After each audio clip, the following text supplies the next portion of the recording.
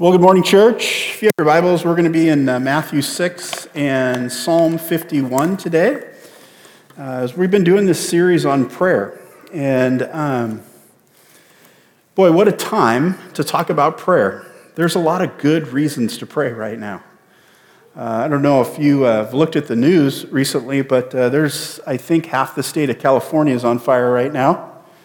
One of those was personal to me. The Boulder Creek fire in Northern California tore through a Christian camp, a CB-owned camp called Camp Hammer that I went to as a child, worked at as a teen. It was one of my first ministry jobs, place where I got to cut my teeth in ministry. And all but one building is either damaged or has been completely destroyed by the fire. And the good news was the initial reports saw a lot of green still around that fire area, and they felt like the scenery is there. The buildings are not. Those can be rebuilt, but the trees cannot, and they felt like a lot of the trees may survive. But those are good reasons to pray. We have fires. We have storms hitting our coast out of the south. We have a huge damage in Iowa where you're living through a pandemic still. These are good reasons to pray. Even closer to home, some better reasons to pray is we as a church are trying to figure out not how we just survive a pandemic, but as the body of Christ, how we thrive, how we make disciples in the current situation in which we live. We have a church whose budget is struggling. We have people in our church who are separated due to this, people that are living in homes that we can't go visit. Carmen just lost her husband. We can't go give her a hug. These are better reasons to pray. But let me give you the best reason to pray. The best reason to pray is that we were created in the image of God, but we rebelled against our Creator, and we were separated from Him. Our sin separates us from the God who created us relationally and eternally. But God loved us so much that He sent His Son on a rescue mission to restore that relationship. And God's Son, Jesus, gave His life. He shed His blood and paid the price for all of our sins that we might be righted with God, a right relationship through faith. And when Jesus died on the cross, there's that image, and the Gospels tell us that the curtain in the temple split in two. But God tore it. And what it represents is that you and I no longer have to go through a Levitical priest or a priest here on earth to speak to God. That prayer relationship was opened up in a new and intimate way. The best reason to pray is because we can talk to the Father because of a restored relationship through Jesus Christ. And so, in a time like this, I hope that I don't need to make a case for why we should pray. What we're trying to do is improve our prayer life by understanding how we should pray. So we've been learning, our Father who art in heaven, hallowed be your name, your kingdom come, your will be done on earth as it is in heaven. Give us this day our daily bread. And then today, forgive us our debts. And then he has a hard little extra line in there, doesn't he? As we forgive our debtors. So today, as we dig into that, I don't think it's hard to understand what this is about. We're going to keep our pattern of what does it mean, why does it matter, how do we do it. But I don't think it's that hard to understand. But what I know from being a pastor for many years is that we have a misunderstanding of what forgiveness and confession is. And I want you just to bear with me, and I'm going to dig into the notes in a second. I added this morning. I think that many of us as Protestant Christians have adopted a Catholic view of asking for forgiveness. So let me explain the Catholic view and why we differ and why Martin Luther said, that's enough. In a Catholic view, you're born in sin. We agree with that. In a Catholic view, you are baptized. That baptism puts you into a state of grace.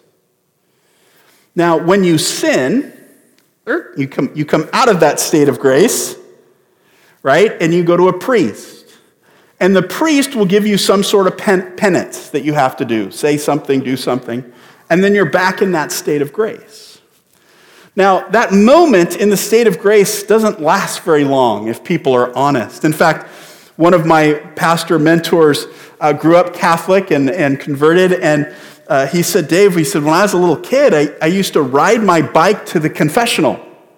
And I would go to the confessional and I would confess my sins, and part of me hoped I would get hit by a car on the way home. And I said, Craig, what are you talking about? And he said, I knew that when I got home, I was going to do something that was going to put me out of the grace, right? Like, that was about the only moment I had on the way home before I was a sinner again. And I had till next Saturday wait to ride my bike to confessional. So he understood. That state of grace was momentary. In fact, so much so that most Catholics would agree that you can't really die in a state of grace, and so you go to a temporary purgatory till you pay off all your sins, and then you go to heaven. Now, that is not what we believe, but I see Christians acting that way. We believe that we're born in sin, that there's nothing that we can do to save ourselves. But Jesus paid the price for our sins. And here's where Martin Luther said, wait a second here. And when we, in faith, receive Jesus Christ, he justifies us. He declares us righteous. That can't be taken away. That is a constant state. It's done, finished. Our sins past, present, and future. Now, so if that's true, then why do we pray, forgive us our debts? And the answer is in the Lord's Prayer. Our Father, who art in heaven. When I sin, there is a relational hurt in that relationship. And I want to restore that. I want to make that. I don't get sent to purgatory. I don't get sent out of God's grace. I just need to right the relationship.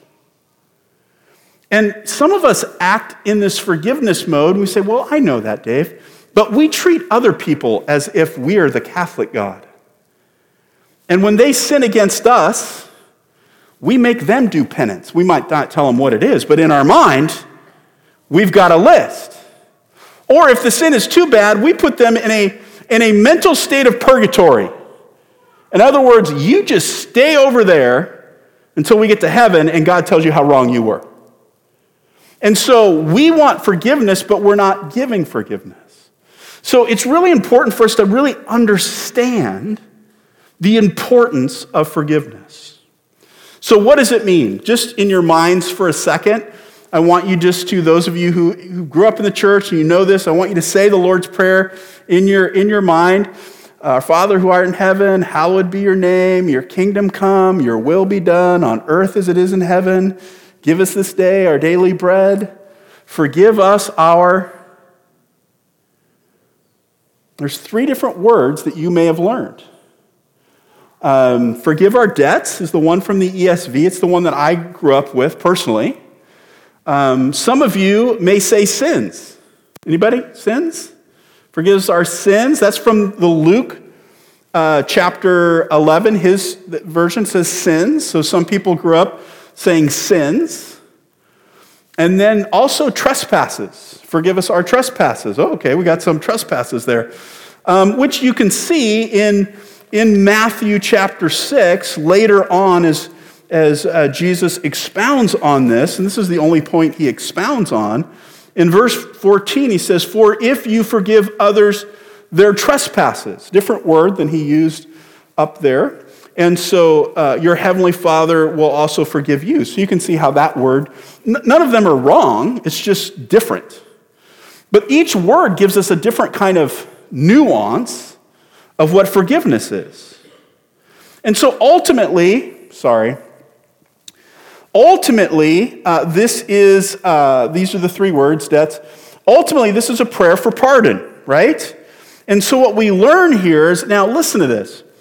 The verse before, give us this day our daily bread. So just hearing that, how often are we praying the Lord's Prayer? Daily. Then we come into forgive our debts. Daily? Do I need to go to the Lord daily and ask him to forgive my debts? Maybe that's what Jesus is trying to tell us here. And see, some people have gotten to the point where early in their Christian life is, oh yeah, I'm working through all this stuff, I'm doing all this stuff, and then they get older and well, I don't know, I think I'm doing pretty good. Daily, we're coming to the Lord and asking for forgiveness. Why? Because it's necessary. We either sin intentionally, rebelling against God, we sin in not doing something we should have done, we sin in thought, in attitude.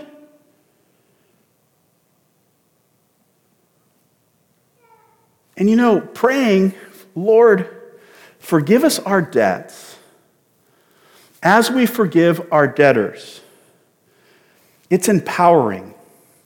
Now, I really wrestled with what I was going to say here, because I don't believe what Jesus is saying is that it's conditional. In other words, if you forgive other people, then you will be forgiven. Because that doesn't really line up with the rest of the gospel. If it's conditional, then it's the gospel plus one more thing. The point is that we are forgiven, and if we've been forgiven, it's a fact that we understand how much we've been forgiven, and it empowers us to forgive other people.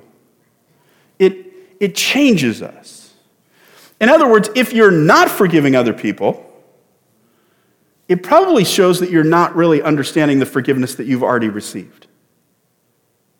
And we'll go a little bit deeper in that as we move along. So it's empowering. One person wrote, to forgive is to condemn the wrongdoing, but not count the wrongdoing against the doer. And you forgive it, you condemn it was wrong, but you don't count it against them. And here's where we struggle with forgiveness. We want that debt paid. We want that wrongdoing paid for. We were hurt. Emotionally, physically, spiritually, we want that. But here's the problem. When we go to God, then we have a different view of forgiveness, don't we? And so we have to understand what has been done for us. And that's why I believe here the word debt is used. Debt gives a different picture to that. So pardon us for how we have missed the mark. The word sin often just means to miss the mark. It's a moral miss.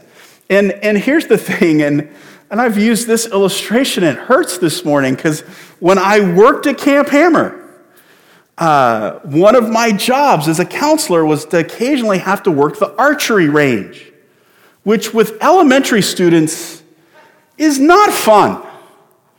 And so it was on the side of this hill, and up there was the camp, and then there was these hay barrels, and then there was these targets. And you got kids with arrows and bows, and you got to pay attention out there. It's actually it was more dangerous than the BB guns, actually, because at least they had some concept. But these things would sometimes, they would hardly ever hit the mark. If you were lucky, they hit the paper. And occasionally, they hit the hay. I had kids miss the hay barrels and hit the side of the hill. One day, I even had a kid miss the side of the hill. So miss the mark. It could be, you could miss by a little bit, or you could miss by a lot. But you missed. And when we fail, we have a debt. We have to make a payment. But guess what? You don't have enough to make that payment.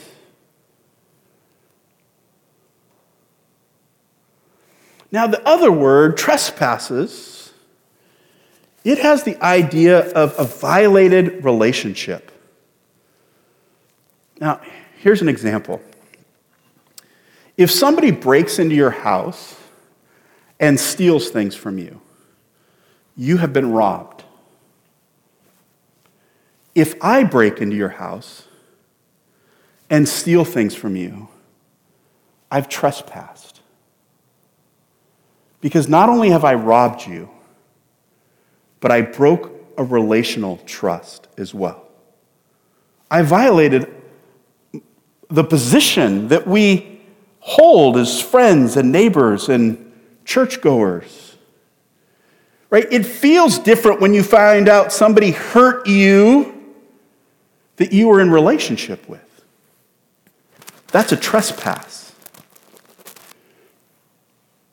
There's a great video series on the Bible Project about sin, transgressions, and iniquity that will really help you understand these words. So why does it matter? I just want to say it again. Confession should be a regular practice. And I would ask some of you to really think about, when is the last time that you went before God and confessed sin? I think we really need to come to grips with our debt, how great it is. And we don't have time to go into this morning, but in Matthew chapter 18, Jesus tells a parable of somebody who owed the king a great debt. And the great debt that he owed today would be equivalent to $10 million. That's a pretty big debt, right? If you had a $10 million debt and you had an average salary, okay, not that you were Bill Gates, just that you worked an average job making, $40,000, $50,000 a year, and you owed $10 million. How likely are you to pay that off? It's not going to happen. It's unpayable. And then the king forgives that person the $10 million debt, and he runs into somebody that owes him a few $100. And that guy throws that guy into prison. And that's the picture here that Jesus has given us.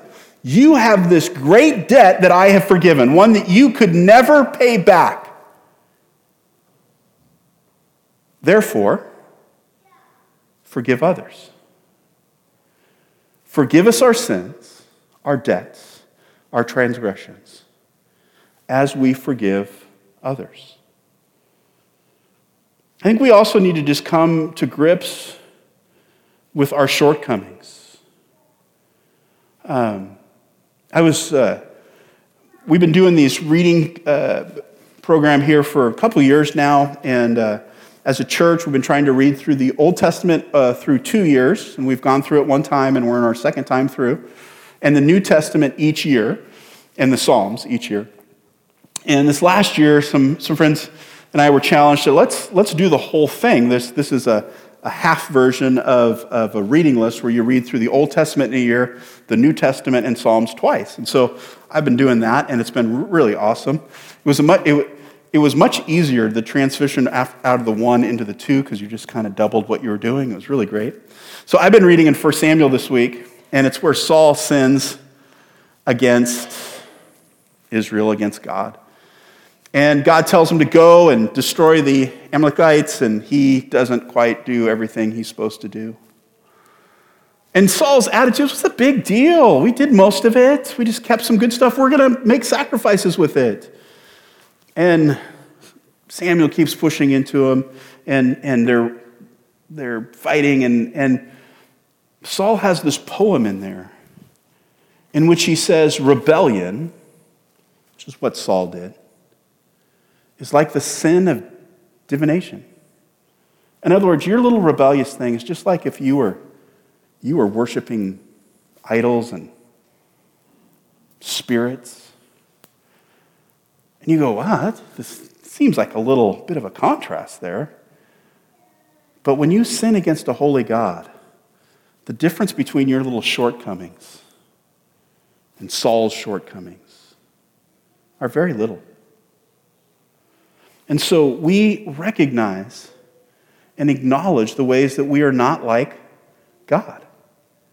And we must come to recognize our violations of God's space.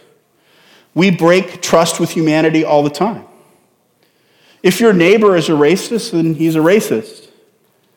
But if you are showing favoritism, you trespass because you violate God's law that we are all created in the image of God. So, we need to confess regularly, and we need to understand how to do it. So let's look at Psalm 51. In this series, we've just been touching on these psalms that help us to learn how to pray, how to say these things. This is a really in-depth psalm, and we could spend a couple weeks on it. We're just going to read it, and we're going to look at a pattern in which we can learn to pray prayers of confession and forgiveness, seeking forgiveness. So we see right at the beginning that this is in the subscript to the choir master, a psalm of David, when Nathan the prophet went to him after he had gone into Bathsheba. So I think most of you know the story, but in case you don't, David was the king of Israel. He had been given so much. He was blessed with family. He was blessed with victories. He was blessed with a kingdom.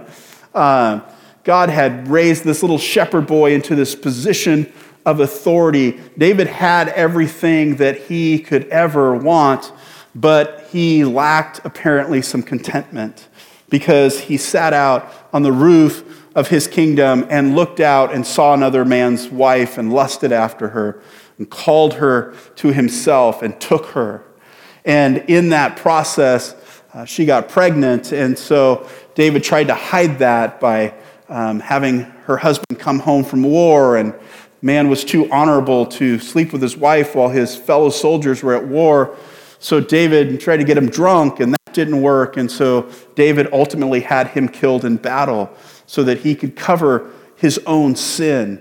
And Nathan comes to him and calls him out on this. And this is David's prayer, seeking forgiveness, his confession. He says this, "Have mercy on me, O God, according to your steadfast love, according to your abundant mercy. Blot out my transgression. Wash me thoroughly from my iniquity and cleanse me from my sin. For I know my transgressions, and my sin is ever before me. Against you, you only have I sinned and done what is evil in your sight, so that you may be justified in your words and blameless in your judgment. Behold, I was brought forth in iniquity, and in sin did my mother conceive me. Behold, you delight in truth in the inward being, and you teach me wisdom in the secret heart. Purge me with hyssop, and I shall be clean. Wash me, and I shall be whiter than snow. Let me hear joy and gladness. Let the bones that you have broken rejoice. Hide your face from my sins and blot out my iniquities. Create in me a clean heart, O God, and renew a right spirit within me. Cast me not away from your presence, and take not your Holy Spirit from me. Restore to me the joy of your salvation, and uphold me with a willing spirit. Then I will teach transgressors your ways, and sinners will return to you. Deliver me from blood guiltness, O God of my salvation, and my tongue will sing aloud of your righteousness. O Lord, open my lips, and my mouth will declare your praise. For you will not delight in sacrifice, or I would give it. You will not be pleased with burnt offerings. The sacrifice of God are a broken spirit, a broken and contrite heart, O God, you will not despise. Do good to Zion in your good pleasure. Build up the walls of Jerusalem. Then you will delight in right sacrifices and burnt offerings and whole burnt offerings. Then bulls will be offered to your altar. Just note, first of all, verse 17, David's place that he came to because of his sin. He had a broken spirit. There's a place that we come to when we recognize our debt, when we recognize our shortcomings, when we recognize how we've broken relationships in which we feel broken by what we have done. A broken and contrite heart. The heart is in the right place. David's actions were in the wrong place, but his heart has been brought back to a right place. So what does this type of prayer look like? First of all, it's a cry for forgiveness. I don't know how else to describe this, but when you read these words, have mercy on me, it sounds like a cry, doesn't it? It sounds like he's just crying out to God. There's three words he used to describe God's character here. If you look at it, mercy, right? Have mercy on me. God is merciful. And then in that same verse, he talks about God's steadfast love. That is his, we've talked about that before, his hesed. It's his loyal love that he has. It's a very special word, I believe, in the Hebrew. And then in the ESV, it says abundant mercy. In many other translations, it's compassion. And I think that helps us a little bit. There's two parts here, abundant mercy. It's one Hebrew word. And so what's happening here is he's not just covering mercy again. He's saying something else about God. His mercy is abundantly merciful. It's compassionate. You know, and if you don't have a right view of who God is, you won't cry out to him in forgiveness. In other words, some of us have this view of God as just this old, grumpy old man who's sitting up in heaven waiting to zap you. And that's not who he is. He's compassionate. It's fun now to be old enough to use grandkid illustrations. But last week in the second service, we did a baby dedication for baby April, my granddaughter. And so we had some family here. And Jackie was here with her husband and my other two grandkids. And so while I was preaching, my grandkids were all here on the floor doing different things. And I thought they were really good. I was pleased. And Leah was coloring. And about halfway through my sermon, apparently, Leah turns to Mom and says, "He's doing a pretty good job," said the 4-year-old. I'll tell you. Now, it's funny because I've told that story a few times, and it's kind of like, did she say, "He's doing a good job," or did she kind of say it tongue-in-cheek? And most of people, when I hear them the story, they think she said it tongue-in-cheek, which I take offense to. There's just something, those little kids just, man. And sometimes they do naughty things. I blame their mother. But that doesn't make me love them any less, right? So God he is compassionately looking at us. And what's so unique about this prayer, and then having read here Saul's response when he's confronted, Saul makes excuses. David says, "You know what you really want, God, from me? You want a broken and contrite heart." That's the difference. Now, David follows up these words about God with 3 words about his own sin. He uses the words transgressions, which is that violated relationship. Good word here. He violated Bathsheba, Uriah, his relationship with Israel, and of course with God. Iniquity, which is more of a perversion. It kind of refers back to original sin. It's behavior that is crooked. And then sin, that moral failure of missing the mark. So David takes his sin and he's almost putting it up with God's character. And sometimes we have to do that. Because when we're praying, we go, "Man, I'm the worst. God, how could you ever forgive me?" Well, I have to remember that God is compassionate, but I'm terrible. We have to remember that God has a steadfast love. Oh, man, can he ever? Yes, he's merciful. We have to keep wrestling with the character of God, because when we really recognize our sin, it's just a terrible thing. Second, David comes to confession. And there's 3 strong statements in here, just really quickly. He is aware of his sin in verse 3. For I know my transgression. I know what it is. And then he understands, he's aware of his offense. He says, I'm aware of my sin. And verse 4 is hard because he says, against you and you only have I sinned. If you know the story, you have to stop here and go, really, David? I think Uriah might have something to say about that. Right? Bathsheba. The army. What about the guys that led Uriah into battle and backed away from? They were friends. Against God? Really? David recognizes his offense. And ultimately, first and foremost, it's against God. Now, there's certainly a lot of other people involved there. But sometimes when we do confession, let's be honest. We say, oh, God, please forgive me for having a short temper with the pastor, but God, you know how he is. He certainly didn't make it easy on me. Right? We have also, we want to say forgiveness, but David's not saying that. He recognizes offense. And then ultimately, he also recognizes his nature. He recognizes his nature. I was born and decided that this is something that's this in me. Then third, he asks for cleansing. In verses 7 through 9, he uses some words that maybe we don't understand. So let me just give them to you real quickly. The first is purge in the ESV. It might be cleanse in your Bible. And he purge me with hyssop. This is not some weird thing. Hyssop was a small plant. It was frequently found in the crevices of stone walls. So it's like a weed. And because of its shape and structure, it was used often in old times like a paintbrush. Right? Rich could have painted the back of his house with hyssop. In the temple, it was used as a brush, and it was used to sprinkle blood. The first time that it's mentioned in Scripture is in Exodus 12 at the Passover. As Israel is getting ready to have the first Passover lamb, it says, then Moses called for all the elders of Israel and said to them, go and take for yourselves lambs according to your families.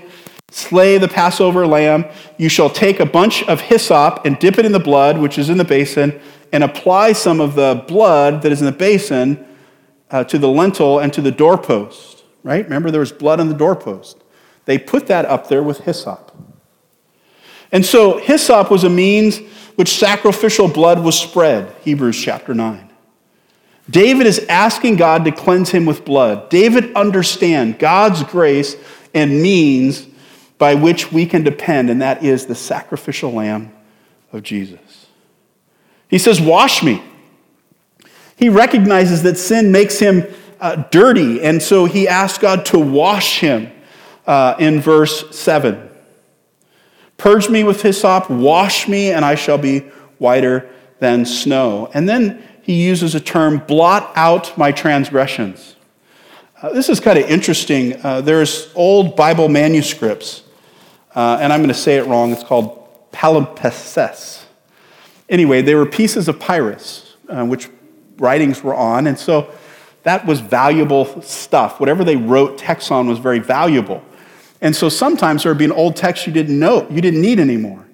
And so what they would do is they would blot out the old text, okay, major white out, and then write the new text. They would flip the paper, and they would write the new text on top of it. And we can see this in some old writings. You can actually you can Google it, and you'll find actual pictures of this. This is what David is saying. There's a story that's written that I want you to blot out. And I want you to write a new story. It's a beautiful picture. Have you ever felt like that? I don't like what's written about me. I'd like to start over. It's just a beautiful picture here. And then David asked for a clean heart. And I'll go through this really quickly. We're very familiar with verses 10 and 11. Create in me a clean heart, O God. Renew a right spirit within me. Cast me not away from your presence. Take not your Holy Spirit from me. He is asking for a recreated heart, right? Create in me a clean heart, O God, a new heart. Like, make it one like it should be. A new one. A renewed spirit. Boy, there's just something about when we get off track. And David mentions in this prayer, we don't have time to go into his broken bones and just the feelings that he has. I mean, he wants a renewed spirit. There's something that's taken out of us when we sin, a renewed spirit. And then we struggle with this cast not away from your presence. And I think he's looking for a restored relationship. In the Old Testament, people argue the Spirit came and went. In the New Testament, he's with us always. And so, we wrestle with this. But look, when we sin, there's a break in the relationship. And David wants that restored. Especially as king, he needs that. And with that, he's also looking for restored joy. Oh man, restore to me the joy of your salvation. Please listen to that. Restore to me the joy of your salvation. That which you have done, not something I have done. And then he also wants a restored walk. Uphold me with a willing spirit. Get me back on the right track. And so this is David's prayer. We can follow through this. And we don't have time to get to that, but notice in verses 13 and following, he makes a commitment to teach others. If when I'm forgiven, this is pretty public. This is the king. And David is going to say, I'm going to be honest about this. I'm going to put this out there, and I'm going to teach people what it's like to be restored by God. It's a commitment to do that. And I think our pride, when we sin, we are so happy that we don't have to go to a priest. And that whole verse, in the New Testament about confess your sins to one another, we don't want to really do that. We just want it to be private. And we don't want anybody to know about it. And we want to be restored. And we want to come to church and pretend like everything is okay with us. It's not actually the pattern that is given to us. The pattern is for us to confess our shortcomings, to be honest about them, and give God the praise for our restoration. And you and I can't think differently about anybody else, because if we're all honest, we're all there. And then finally, it's kind of weird that he has this huge, in-depth prayer, and then he says in verse 18, do good to Zion in your good pleasure. Well, that kind of sounds like a weird statement. David is the king, and when his relationship is broken, it affects all of Israel. So what David is saying is, I messed up. And in fact, we're going to find out later in the story, in 2 Samuel, that his sin does impact the way that he makes decisions, and ultimately his son tries to oust him, and so it does impact Israel. David recognizes that his sin impacts not just Bathsheba, not just Uriah, not just the army, it impacts the body. And that's true of our sins as well. And so he is praying in these concluding remarks, he is praying for Zion. It's a prayer of protection that we're going to look at next week. So here's the application and action for this week. Again, we're asking you to pray through the Lord's Prayer. And this week we're focusing on forgiveness. And maybe it's been a while since you've gone through that practice. So maybe dig into Psalm 51, look at your notes here, and pray that. But also, if you're going to pray, forgive us our debts as we forgive others, you have to ask yourself the question, who do I need to forgive? Or what do I need to let go of? Am I holding people in penance or purgatory? Have I said, I forgive you, but really I'm just kind of keeping you away? And you go, well, that's just, I'm being safe. It's really big in our culture today. And, I just want to say, what if God did that for you? What if God says, I forgive you, but I don't really want you around here? It's not a restored relationship. And then I want to ask you how you can tell God's story of forgiveness in your life. Our theme for this year has been to find yourself in the story. which sometimes we've lost in this whole pandemic thing. But the idea is finding ourselves in the story of God. And when I look at this idea of forgiveness, and I look at David's prayer, I want to know, how can I give God glory by telling others how he's forgiven me?